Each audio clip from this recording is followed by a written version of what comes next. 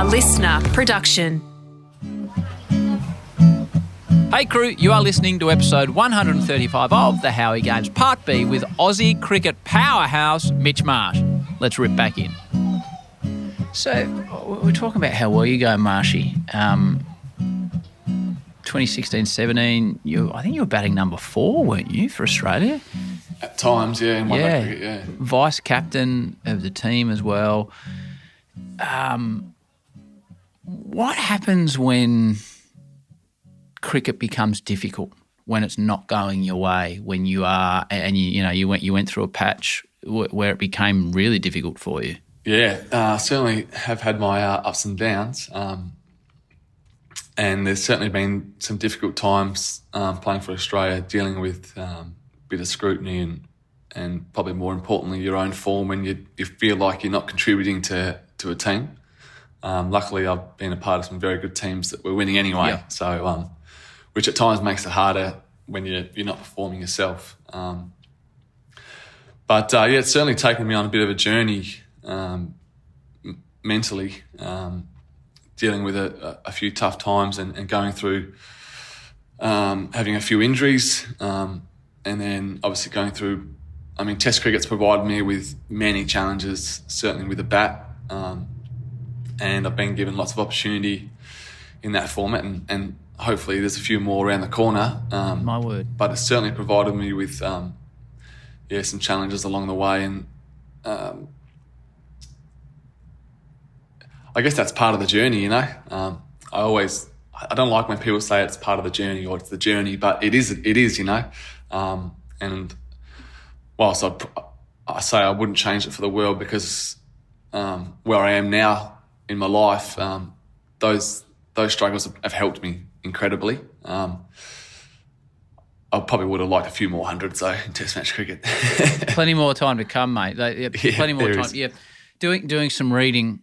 As a personal question, you deal with it as best you can. You talked about at times when you were struggling and there was a few things going on in the background in your life which we don't read about, we don't understand when you're going out to the walk. When you're out in the middle, you talked about a mate that you'd lost that had taken his own life, and often I don't think as the public we understand that you guys and girls are not these bulletproof people that can just play cricket constantly and think about nothing else in life.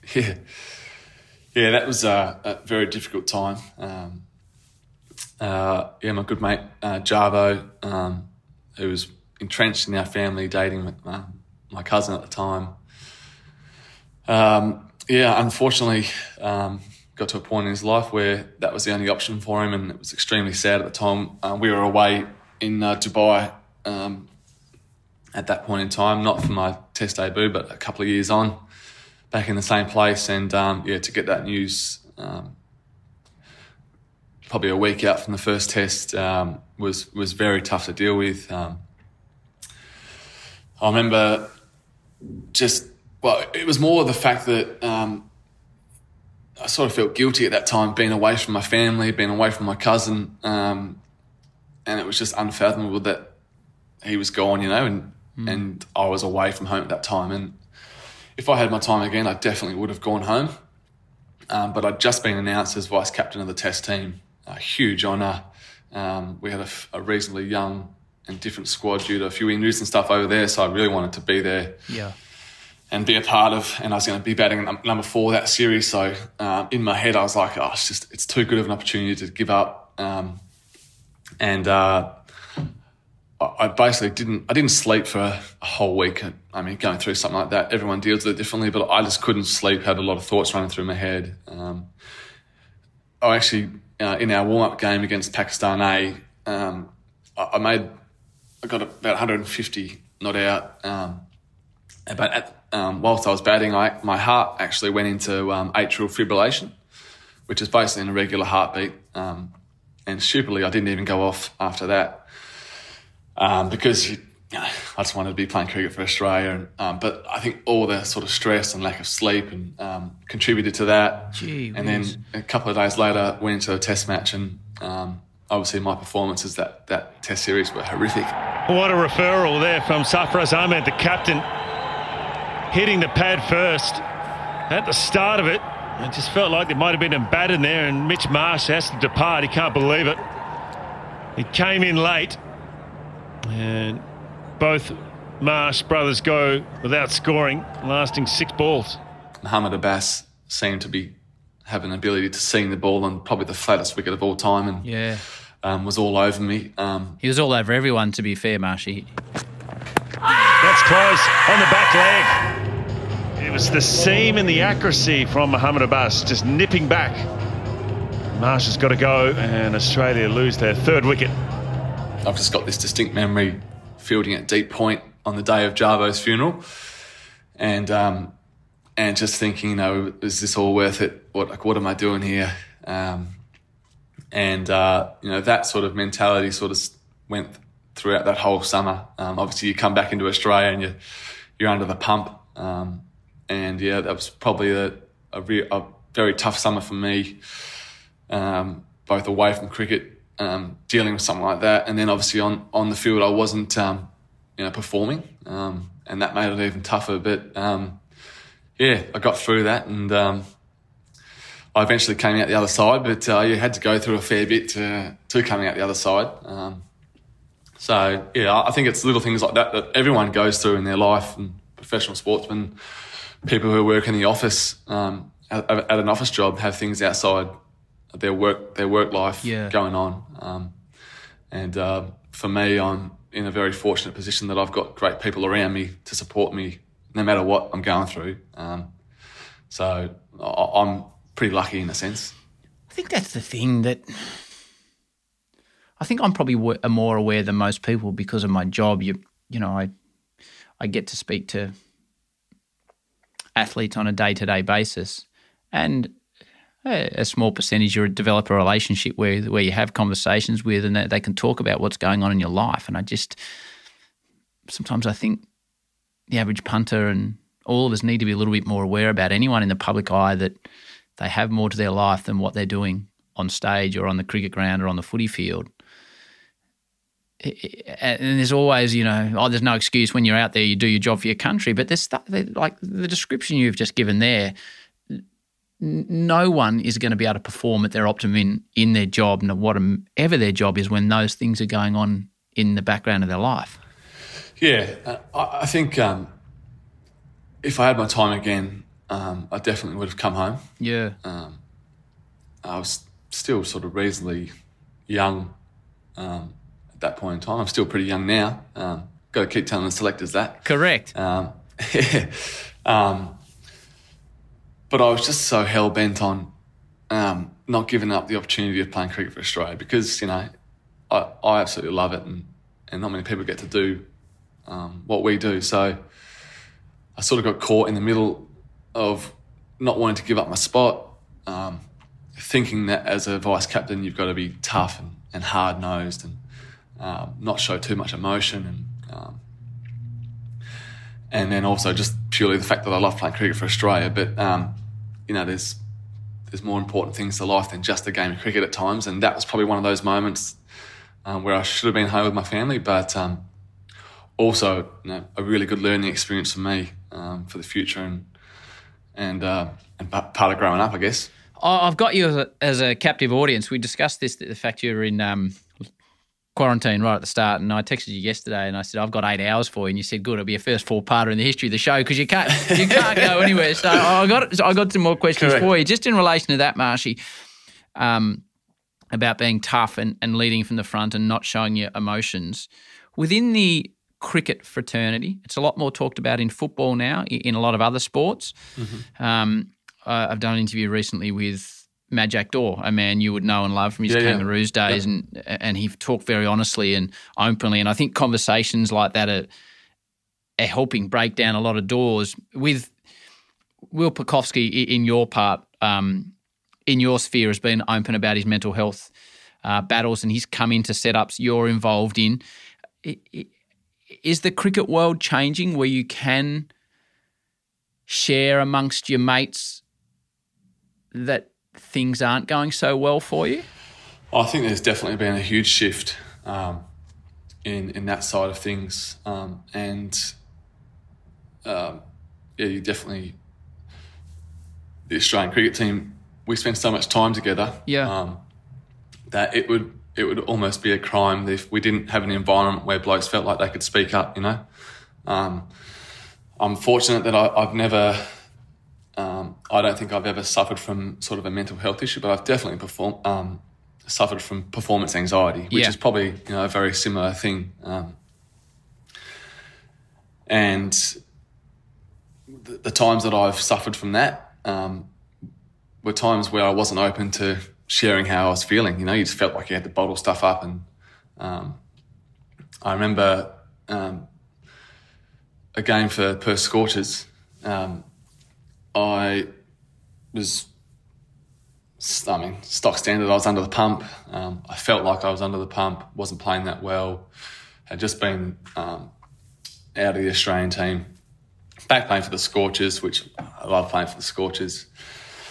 And I remember driving to Perth Stadium to play against the Renegades, and I just had this horrible feeling in my guts, and I didn't want to play the game. And I remember calling Andrew Weller, and I said, mate, I don't think I can play this game. Like I was borderline in tears, and this sounds very dramatic, but it's not. But and I just had this. I didn't want to play. I didn't know how I was going to score a run. I got to Perth Stadium. I sat in my car for half an hour. I couldn't get out of the car. Wow. And like I didn't know what to do. I eventually got out of the car, put a smile on my face, went out, didn't really perform, but I got through the game, and I didn't like the way that cricket made me feel at that point in time. And that point has been a huge turning point in my career to date. And I guess my message there is I was going through some stuff mentally with the game of cricket itself, all based around just wanting to do well and play cricket for Australia, and perform for Western Australia and I couldn't do it at that point in time. I wasn't in great form, wasn't in a really good headspace in cricket terms. And funnily enough, you hear so many people say it, but as soon as I started opening up to people close to me that I wasn't going so well when it came to cricket and things probably needed to change, things started getting better,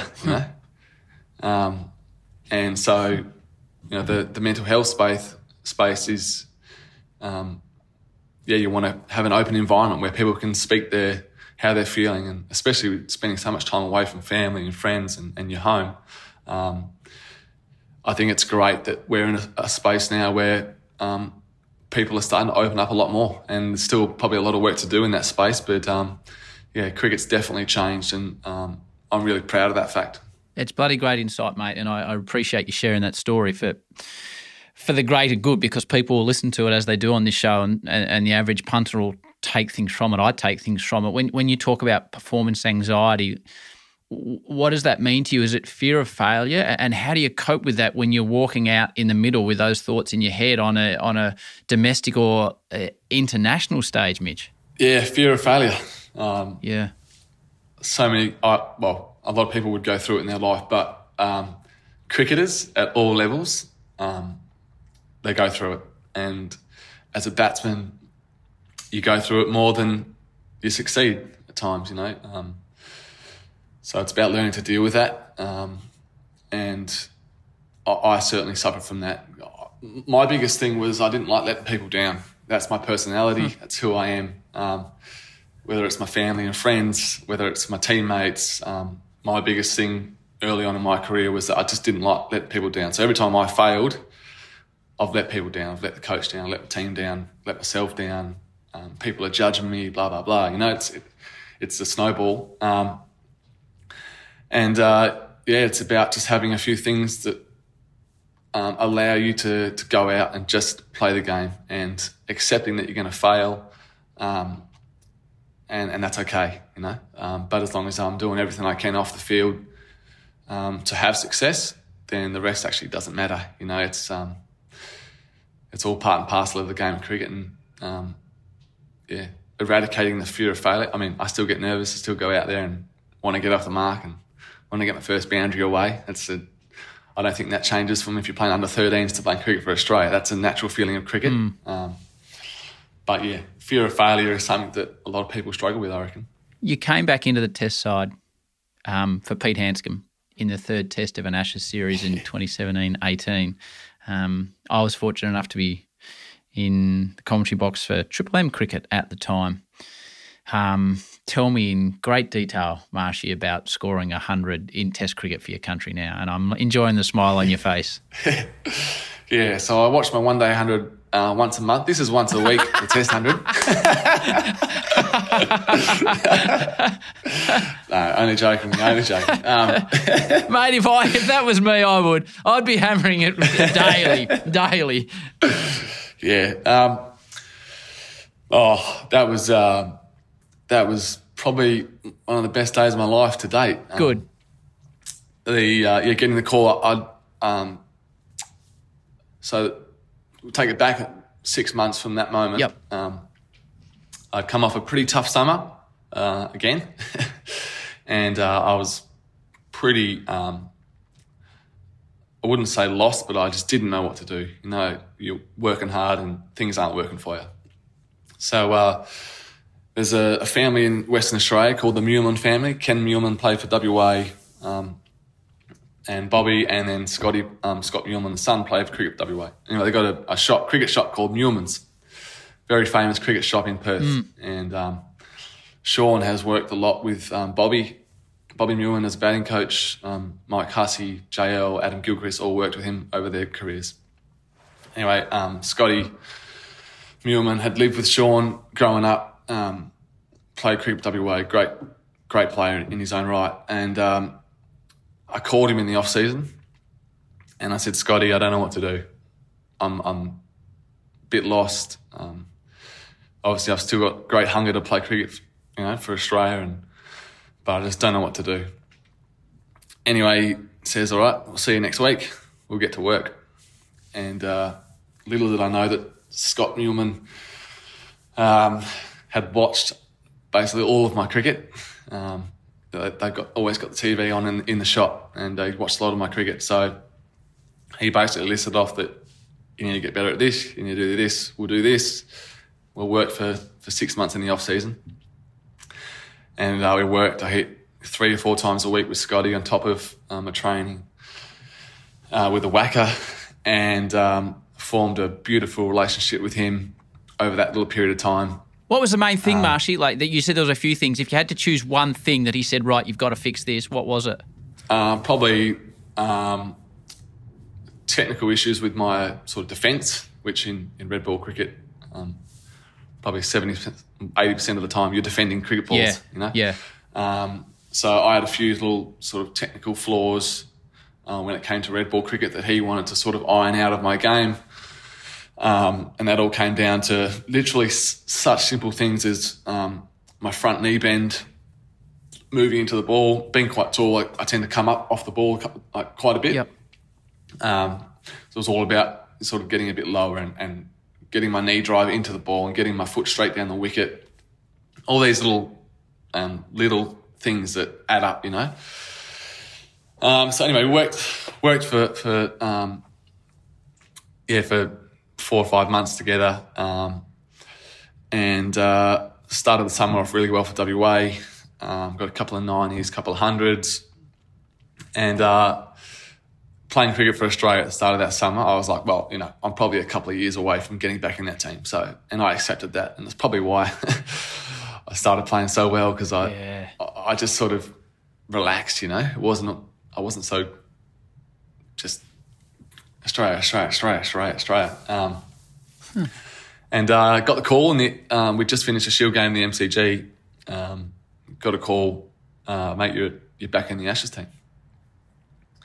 And I got off the phone, and I couldn't believe. I was basically like holding back tears. And a few of the boys see me smiling, and they just they all sort of came up and said, "Are you back in, aren't you?" And I said, "Yeah, I'm back in." So off to Perth I went. And, straight back in. Felt good going into that game. Obviously, it was an Ashes test match at home, very special. We fielded first.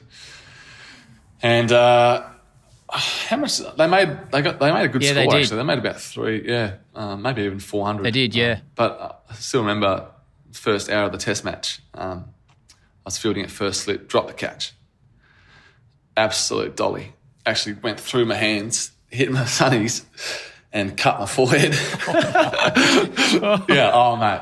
And it was like, it was off Josh Hazelwood, and at the whacker, we stand a long way back, and it just floated to me.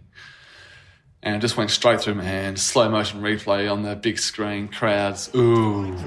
And then Mark Stoneman's on 52, but Mitch Marsh couldn't claim the catch. Had so much time and did nothing about it.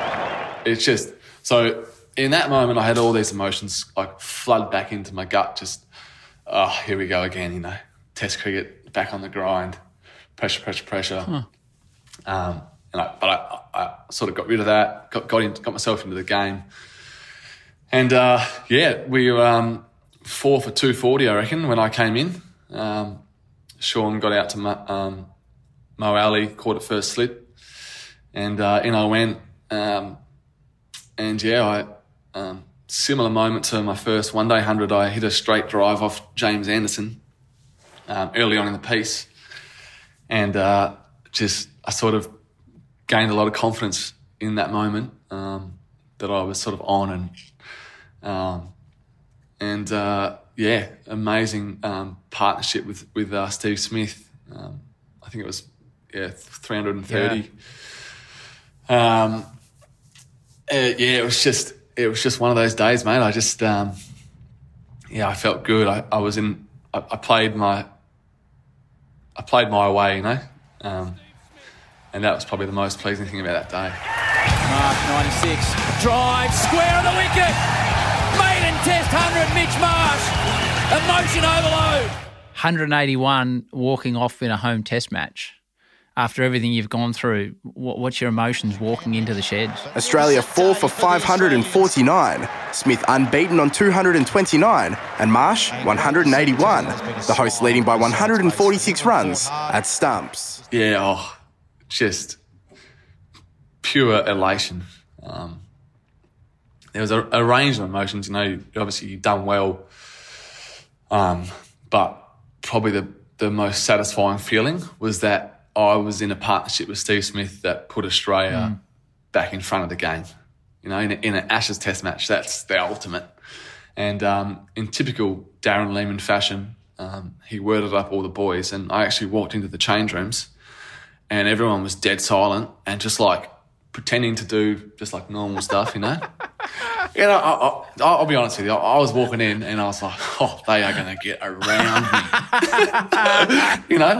That's like the childhood stuff coming out in you. You're just like, here we go. I'm going to get some love here. And Bufford worded up the boys, dead silence. And then after about 2 seconds, they were like, yeah, got in with the boys. So, it was, pretty amazing moment, yeah. So then another 100 in Sydney. Is that when you're out there with Sean? Yeah, it was, yeah. What? So you're playing Test cricket now. You're at the SCG. Your old man's played for your country. Your brother scored 100. You're out there. You've scored 100. He's out there. That's fairy tale stuff now, Marshy. That is fairy tale stuff. Yeah, there's no sugarcoating that. That is that was unbelievable. I was. I think I was none off 25 balls. Mason Crane, young leggy at the time, he was all over me. And then, I sort of just got away. And then I think I was probably about 60 odd overnight. But to get to 60, I don't know what happened. I was full of confidence, and we were 3-0 up in the 5th Test match. So playing with a fair bit of freedom, to be fair. But I started just taking them on, and it was the crowd was at that stage probably about 15 sherbets deep in the afternoon at the SCG of an Ashes Test match. So they were going, they got me going, And, Sean and I were both not out overnight.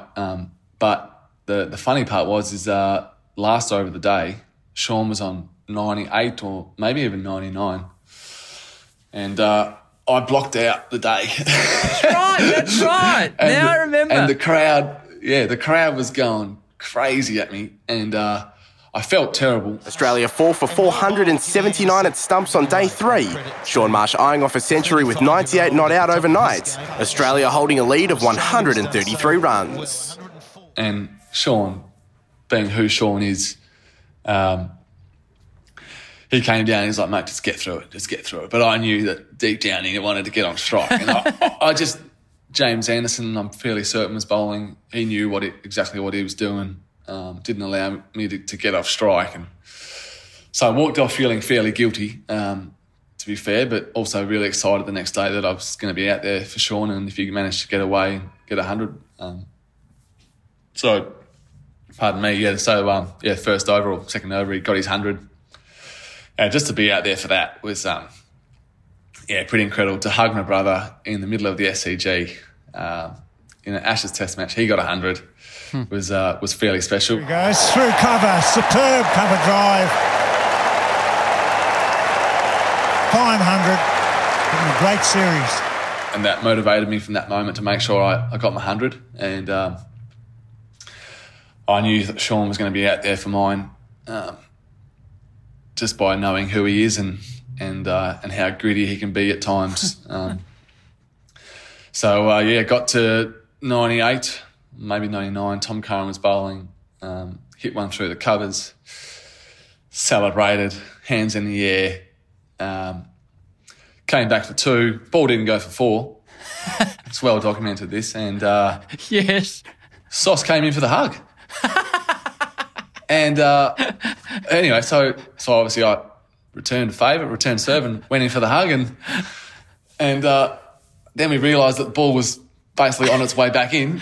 We had to get to our crease. Mitch Marsh, 99.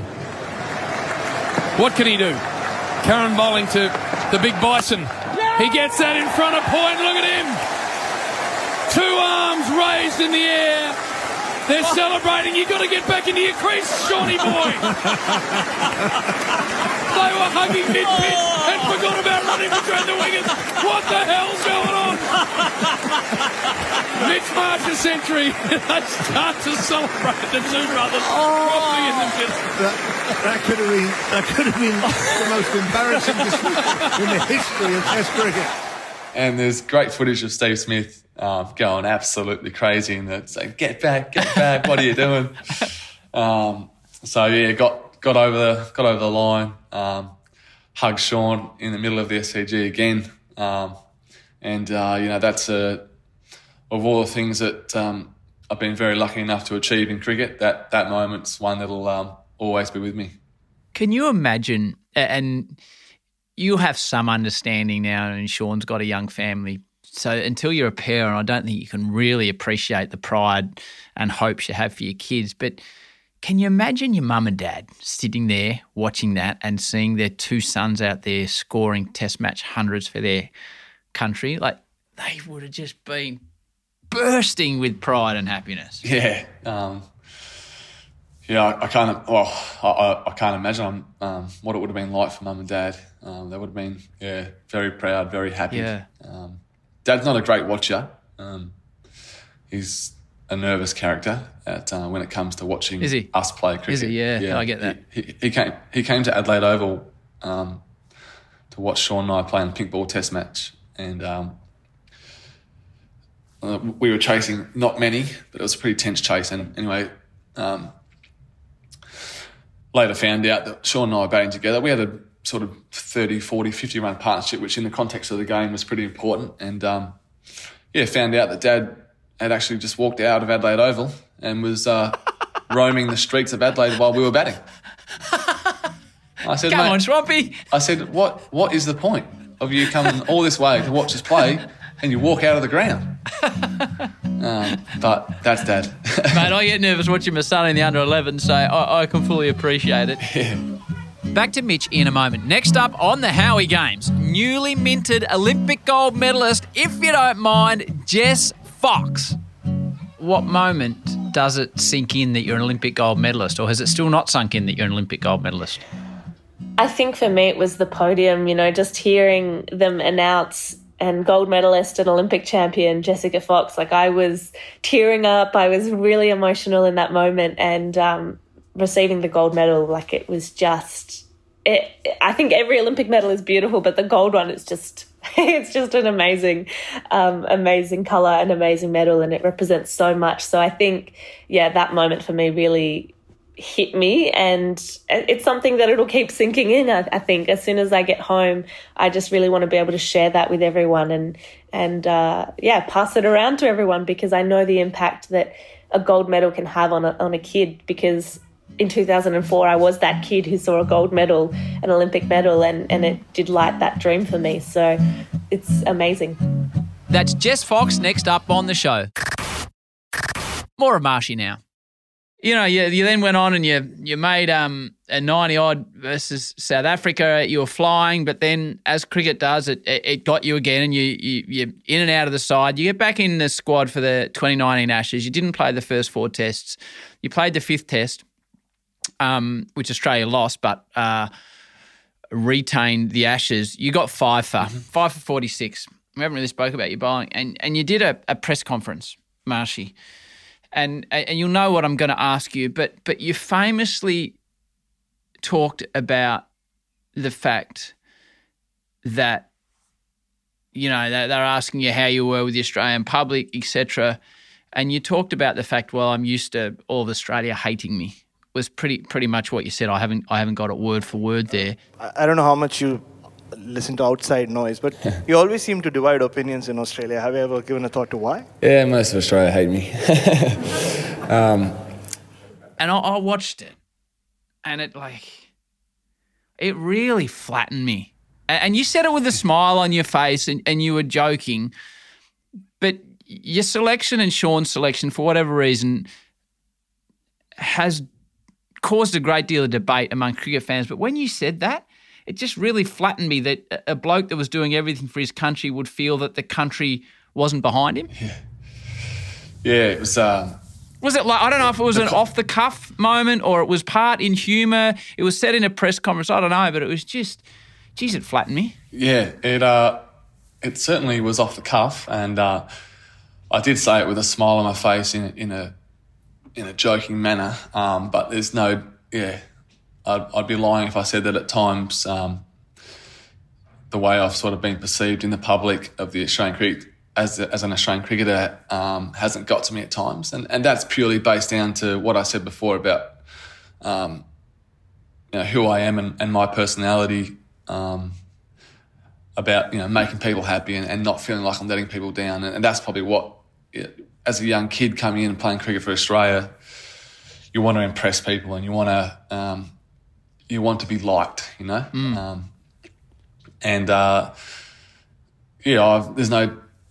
no doubt, and I've copped my fair share of criticism over the journey. But as an international sportsman, as an Australian cricketer of a very proud cricketing nation, fans are so passionate, and that's what I love most about the Australian fans, is that they're passionate. And ultimately, if you don't do well, you're going to cop criticism, and that's the nature of the beast, and that's the nature of international sport, and that's absolutely fine. I still cop criticism today, and I certainly handle that a lot better than what I used to the point where it actually doesn't affect me one bit anymore, which is a really good place to be in. I've got one of my not worst memories, but probably my toughest day playing cricket for Australia was when I replaced Peter Hanscom at the MCG at Boxing Day. Yeah. And 75,000 people on Boxing Day, and I came on to bowl on Boxing Day, and the whole crowd booed me. And it was like a loud boo. And that, I stood at the top of my mark, and I was basically almost in tears at that point in time. And I that sounds dramatic, and but it's not, it's game cricket. But that moment there was one of the moments where I was like, oh, this is tough, And I remember going off at lunch and I was just basically in tears at the fact that I was getting booed by Australian cricket fans. Yeah. But I don't. Whilst there's been tough moments, I've also had a lot of great moments, Well, we've been talking about them, hundreds for your country, like winning Test matches, Ashes series, Yeah. So, I'll probably go back to the point. I love that Australian cricket fans are so passionate about their sport, and like I said, if you don't succeed or you don't do well, you're going to cop criticism, and that's totally fine. But all of those lessons that I've learned have shaped me into who I am right now, and moving forward, and also me as a cricketer. And at 29, hopefully I've still got a lot to give Australian cricket and West Australian cricket, and put a few smiles on people's faces over the next couple of years. Which is what you do when you play, which is why now you have to face the question from the Big Penguin. I'm blessed that you listen to this show, and that fills me with joy. So you know the young man's work. I do. All right. Are you ready? Yeah. All right. Hey, Marty, Big Penguin here. When Australia played Bangladesh and the West Indies, I think you were definitely the best player there. But what I want to know is, how do you hit so many sixes? How do you get so much power? I've only ever hit 1 6 in my whole entire life, and you hit like 4 sixes in one game. That's a great question, Penguin. I don't think you've ever missed with a question, mate, to be fair. I'm very lucky that I'm quite big, and naturally got good strength for batting and hitting sixes. But if I was to give one bit of advice for young kids who are smaller, is, well, one, it'll come later on in your life. But two, when I'm hitting sixes, it's all timing. It's not about hitting or swinging super hard. Sometimes it is.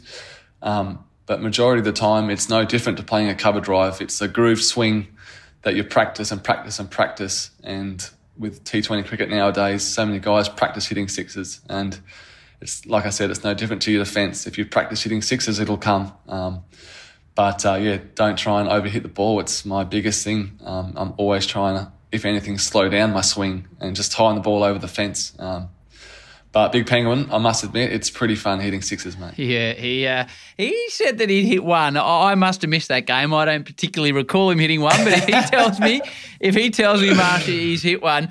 A couple more for you. Talked about scoring Test centuries with your brother.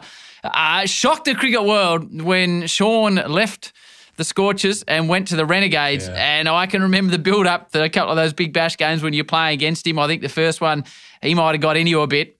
And then we get down to Geelong and you're bowling to your brother. I was, yeah. Nervous as anything. Nervous against your brother? So nervous. Yeah, so nervous. Because there's no secret, and I know this deep down, that Sean is a lot more talented and a better cricketer than me when it comes to batting. Definitely not bowling. And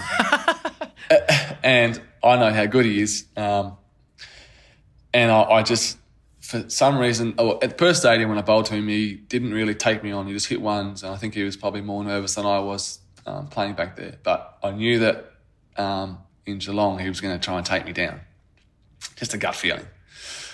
And anyway, he tried. Bad luck, champion. And, champion? You've dropped a champion on him. He'll love that. Oh, he goes after this one, though. There's a chance. Taken! Younger brother gets the older brother, Liam Livingston, with a very handy catch on the boundary.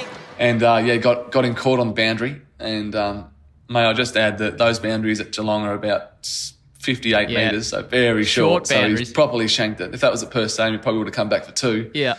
And, I actually didn't celebrate. And you can smile a little bit more than that, Mitch.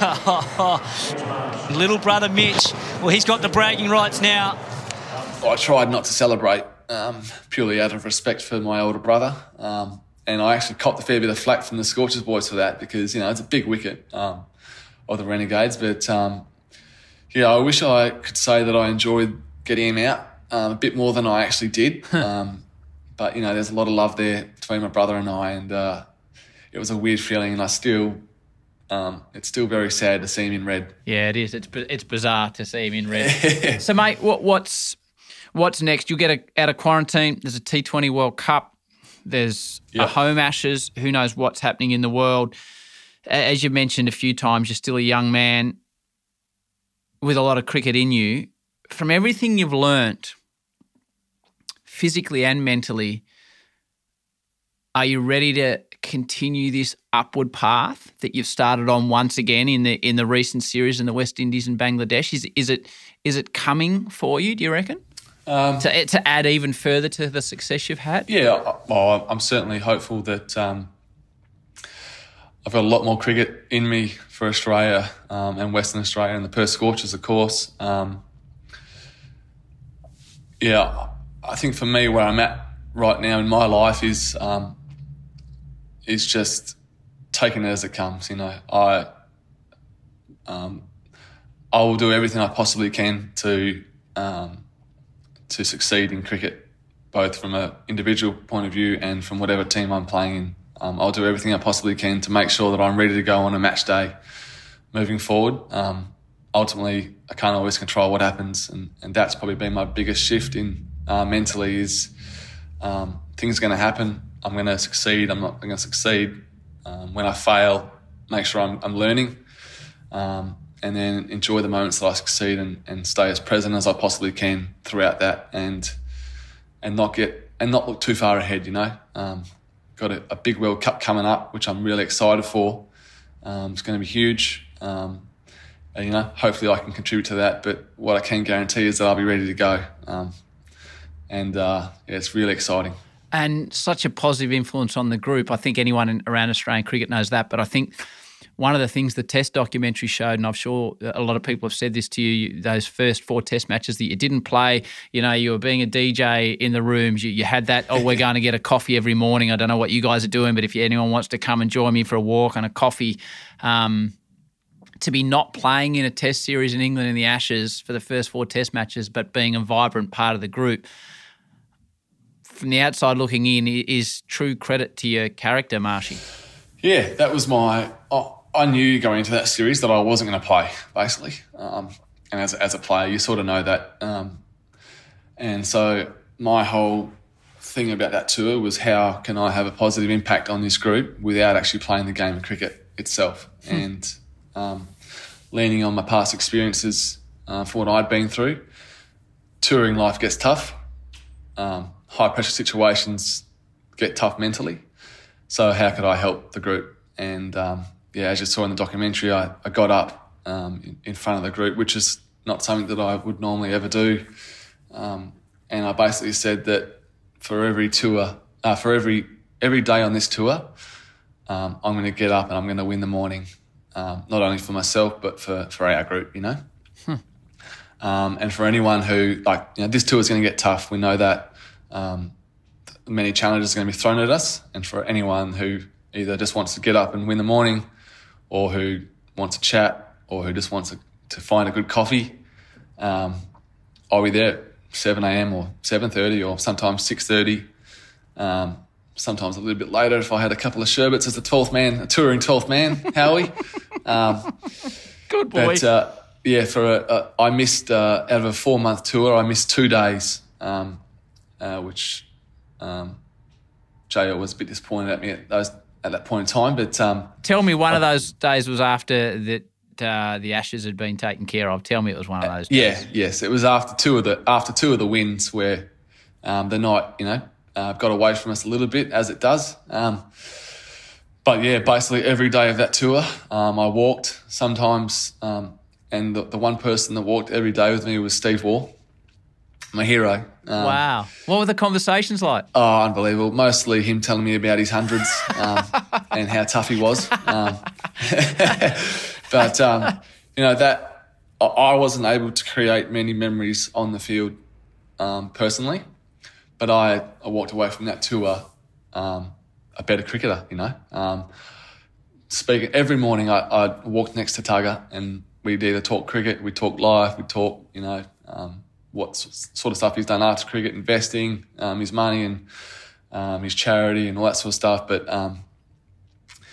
yeah, that was my thing. And yeah, so some days I had 8 guys there. Some days it was just Tugger and I, and those days were brilliant. So yeah, I guess that was a real mentality of the whole group. We had a great, really close group, and blokes willing to do things for each other, and that was my small part in the tour. Yeah, but an integral part. Part. Before we get to the final question, now you're surfing. Oh, here we go. No, this is part D, yeah, ladies and gentlemen. Yeah, this is. Now we're going on now. Where are you? Because I've been trying for 20 years and I'll never be any good because I didn't learn as I've taught my son from age 4. So he's already probably better than me. Where are you at? What's your perfect day? Where's your perfect place to surf? And when does it get to the size where you think, hang on, I'm not going out there now. I'm sitting in the car park watching other people. Oh, yeah, righto. Oh, this is great. Firstly, surfing is probably my number one passion in life. Yes. Unfortunately, my ability doesn't match my passion. That makes Howie. 2 of us, Marshy. So we can relate on that. My word, we can. Yeah, I took it up about 4 years ago now, 3.5, 4 years ago, and I learned how to surf when I was about 17, 18, which is pretty late to the piece as well. And then, unfortunately, I had 3 ankle surgeries and a hammy surgery. So surfing for about 4 or 5 years was out the window. And anyway, Matt Kelly, a young West Australian fast bowler, said one day, mate, come out for a surf in Perth, just in Cottesloe. Waist-high waves on a longboard. And got to my feet after a few goes. And that was it. From that moment, I was just absolutely hooked. Progressed from there. I'm never going to be a great surfer, but, you know, I'm at the point now where I get to my feet and I can get down the face of the wave and surf, which is bloody amazing. And it's longboard, shortboard? I surf a range of boards. Okay. I got a couple of boards shaped from a shaper down south called Chapster Surfboards. Chappie, he's shaped a lot of boards for a lot of great surfers. So my first 2 boards were 6'10" and 7 foot. I'm 6'5", so I'm 6'4", but a round up in public. Yes. Yeah, 6'5", mate. And so I've progressed down over the last couple of years. I actually surf a 6'1" fish majority of the time in Perth. It's 46 litres, so it's plenty of... because you're a big unit. There's plenty of board there. Anything around the sort of 6'8", I know my limitations now. I basically surf whenever I can. Either Rottnest Island, Perth is unfortunately pretty average surf, so you got to go a fair way. But get down south or to a wave called Karates or left-handers out the back of Gracetown. That's probably my favourite wave down there. If you can dodge the sharks. Well, I was going to say that about Gracetown. Any beach you get to where, and I don't say this lightly, there are memorials on the beach to people who lost their life in the water, you need to be a little bit aware about what's going on. Yeah, no doubt. There's plenty of sharks down that way. But, you know, there's just something about surfing culture that once you get out in the water, it's all about catching waves. Correct. And what size do you, like I get in the car park and say, no, not today. When it gets to about, 6, I'm okay. 7's getting too big. At 8, I'm like, no, got to go to work. What's that size for you? Yeah, I'm definitely not surfing anything more than 6 feet. Okay. And probably even at the 6 feet range, I'm probably paddling out there and being very. It's a good story. A couple of months before I left, I was down south with my girlfriend and obviously doing a fair bit of surfing. And a mutual friend of mine is really good friends with Taj Burrows. Oh. And anyway, so he managed to get Taj to send me a text to say, mate, do you want to go for a surf? And I was like, oh, here we go, Taj Burrows. This is unbelievable. So he sent me his location. He said, mate, meet me here. We'll go for a surf. So get to this spot, waiting for Taj Burrows to turn up on the side of the road. And he goes, jump in my car, mate. We're going down off this off-beaten track. So, scratch your car. I said, no worries. And anyway, went to get my car keys. My car was on. Couldn't find my car keys. So I was holding Taj Burrows up on the side of the road. I couldn't find my car keys for about 10 minutes. And I started to really panic, sweating. And anyway, after about 10 minutes, I found my keys. I think he was a bit rattled, to be fair. We went down this track to a surf break called Mufflers, which is down in Margaret River, near Injured. Yep. And I got there and I knew straight away that I was out of my depth. And I just couldn't get in the water. I had this amazing opportunity to go and surf with Taj Burrows, but I knew my limits. And Mufflers is this really sort of easy, it's a right-hander, easy takeoff. And then basically it sucks up on this reef into a right-handed barrel, like thick, slabby barrel. And it was fairly sizey that day, and I just knew I was out of my depth. So I missed the opportunity to surf with Taj Burrows, but he was a lovely man. Did he go out? Oh, yeah, he went out, yeah. So you sat on the beach watching him get shacked? Oh, I sat on the beach and watched him get a couple of really cool barrels. 3 guys walked up with broken boards. It was a pretty solid day. I think you made the right decision, Marshy. I made the right call, yeah. So my message there is to know your limitations. But surfing's already taken me to some pretty cool places, and many more to come once the world gets back to normal. Fingers crossed. Last question for you, and as you know, this is always the question I finish with. For those youngsters that are listening that want to achieve some success in whatever they're passionate about, geez, mate, you're in a good position because you've lived the life, you've lived the highs, you've lived the lows as well. What advice would you give the youngsters out there that want to have a bit of success in their world? My biggest learnings from cricket and probably my life journey so far is to never be afraid of failure. All of my best learnings have come from my failures, and so far, both in cricket and away from the game.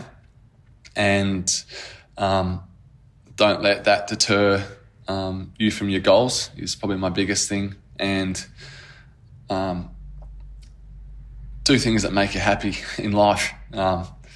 It's I don't like to get too heavy or deep with that regard, but I've found a lot of things that make me happy in my life, both in cricket and away from the game of cricket. And that's literally my only advice is to do things that make you happy and to never be afraid of failure. It's great advice, mate. I knew this would be a wonderful podcast because you are a wonderful man.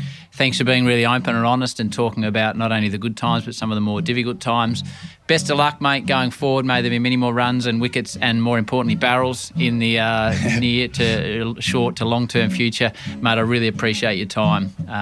Hope to see you at a cricket ground really soon. Marshy, thanks for joining me on the Howie Games. No, thank you, Howie. Cheers, mate. He's a good man, Mitch Marsh, a very good man. Thank you to Marshy for giving me up some of his time in quarantine. I reckon now you will all have a fair idea why his teammates all love playing with the big fella. Get around him, as they say in modern sporting vernacular. Remember, a fair bit coming your way in the Howie Games feed. Next Wednesday, September 15, the Artist Series debut with singer-songwriter Paul Kelly. Then Thursday, Jess Fox.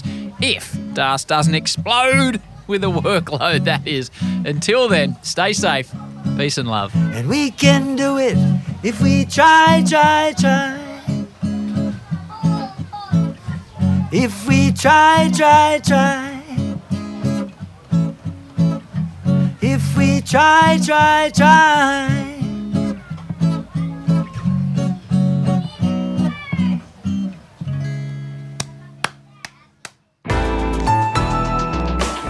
Listener.